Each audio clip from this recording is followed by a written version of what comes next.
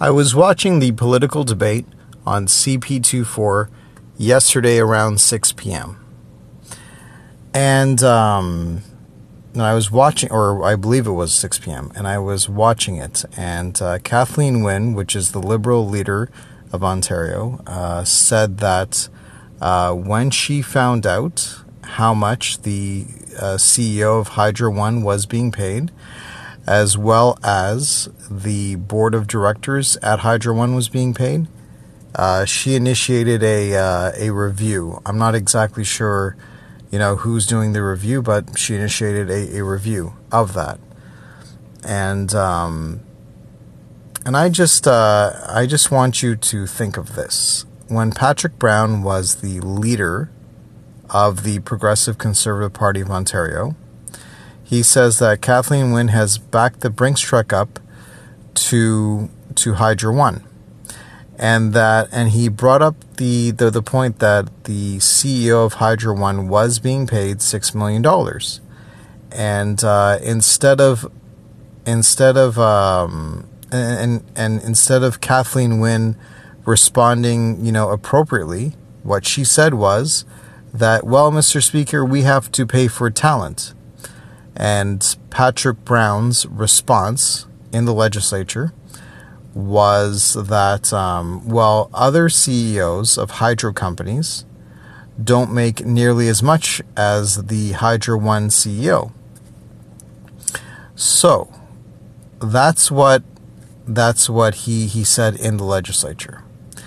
And then fast forward to the election season, what is now the election season, I should say. I'm not exactly sure who's doing the outside review of the executive compensation at Hydro One, but that's what's happening now. And then so I just want you to realize that she lied. When they found out that the Hydro One CEO was being paid $6 million, she defended that. And because it isn't an election season, she's trying to save her job. But I want you to ask yourself this question.